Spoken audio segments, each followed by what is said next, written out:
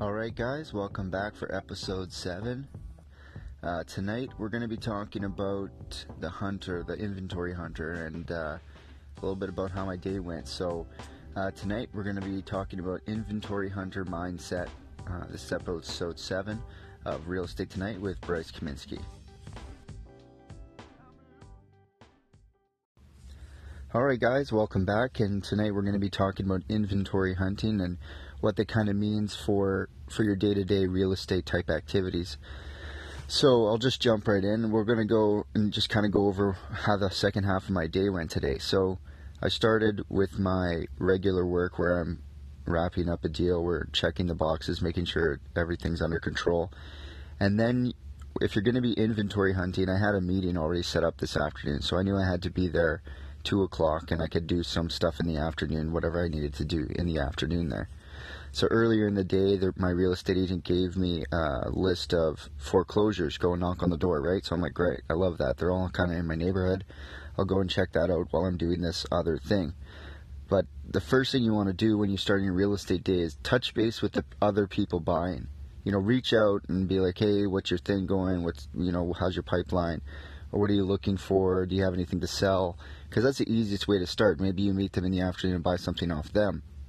But the same amount of energy that it takes to go out in the field and hunt for yourself, because you're saying, oh, I'm looking for a flip. Well, the same amount of energy it takes for you to go out there and just look for something for yourself as it does to also get information to sell things to other people. So you start with just reaching out, get that list, and then I go to this first meeting. So little house that I've been watching for a long time on the corner of the street here, a little blue house. My real estate agent tells me, oh, it's not really worth all that much, it's very small, and I'm like, okay, fair enough.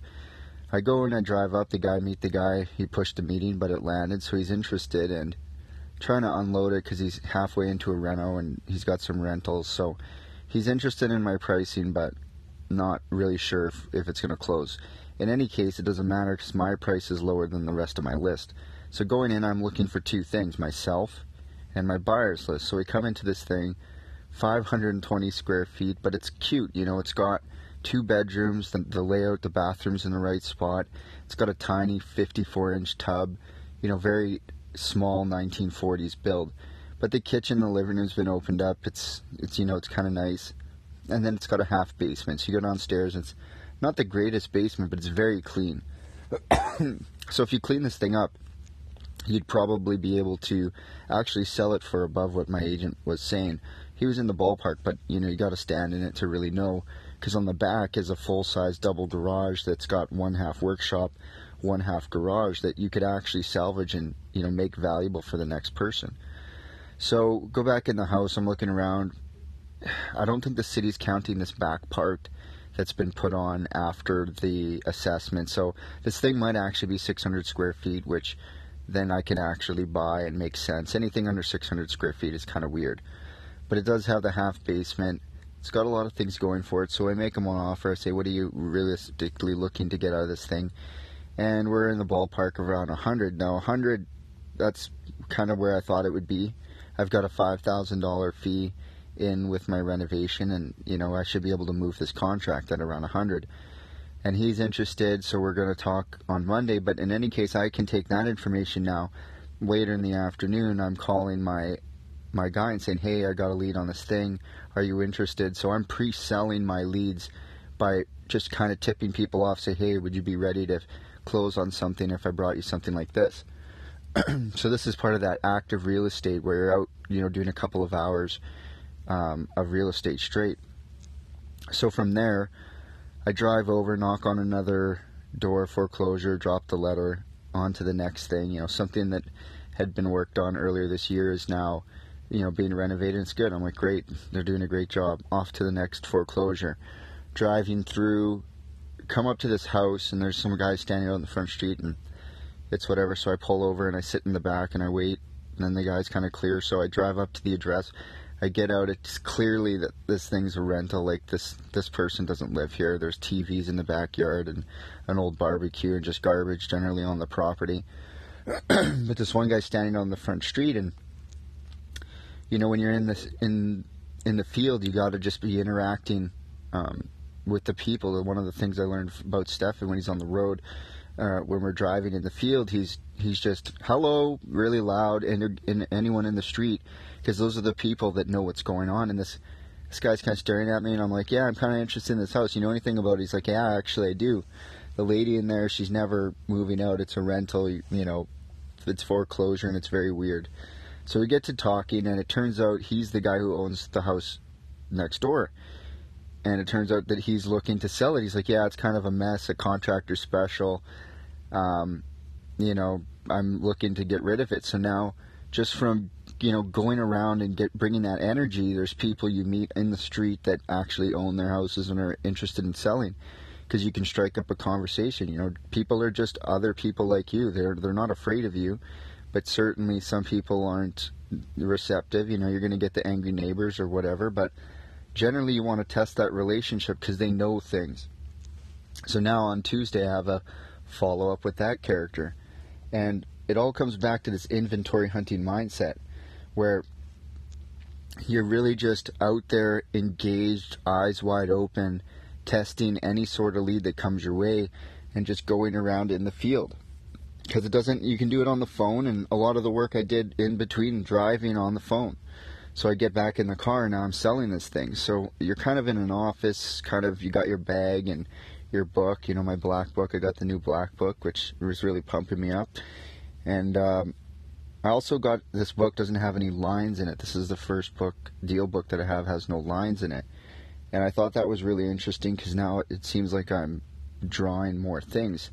So really the tools you have that you carry around, your deal book, you might have your laptop, a yellow pad of paper, a pen, a Sharpie, because you might have to drop a letter. You got your kind of like field stuff.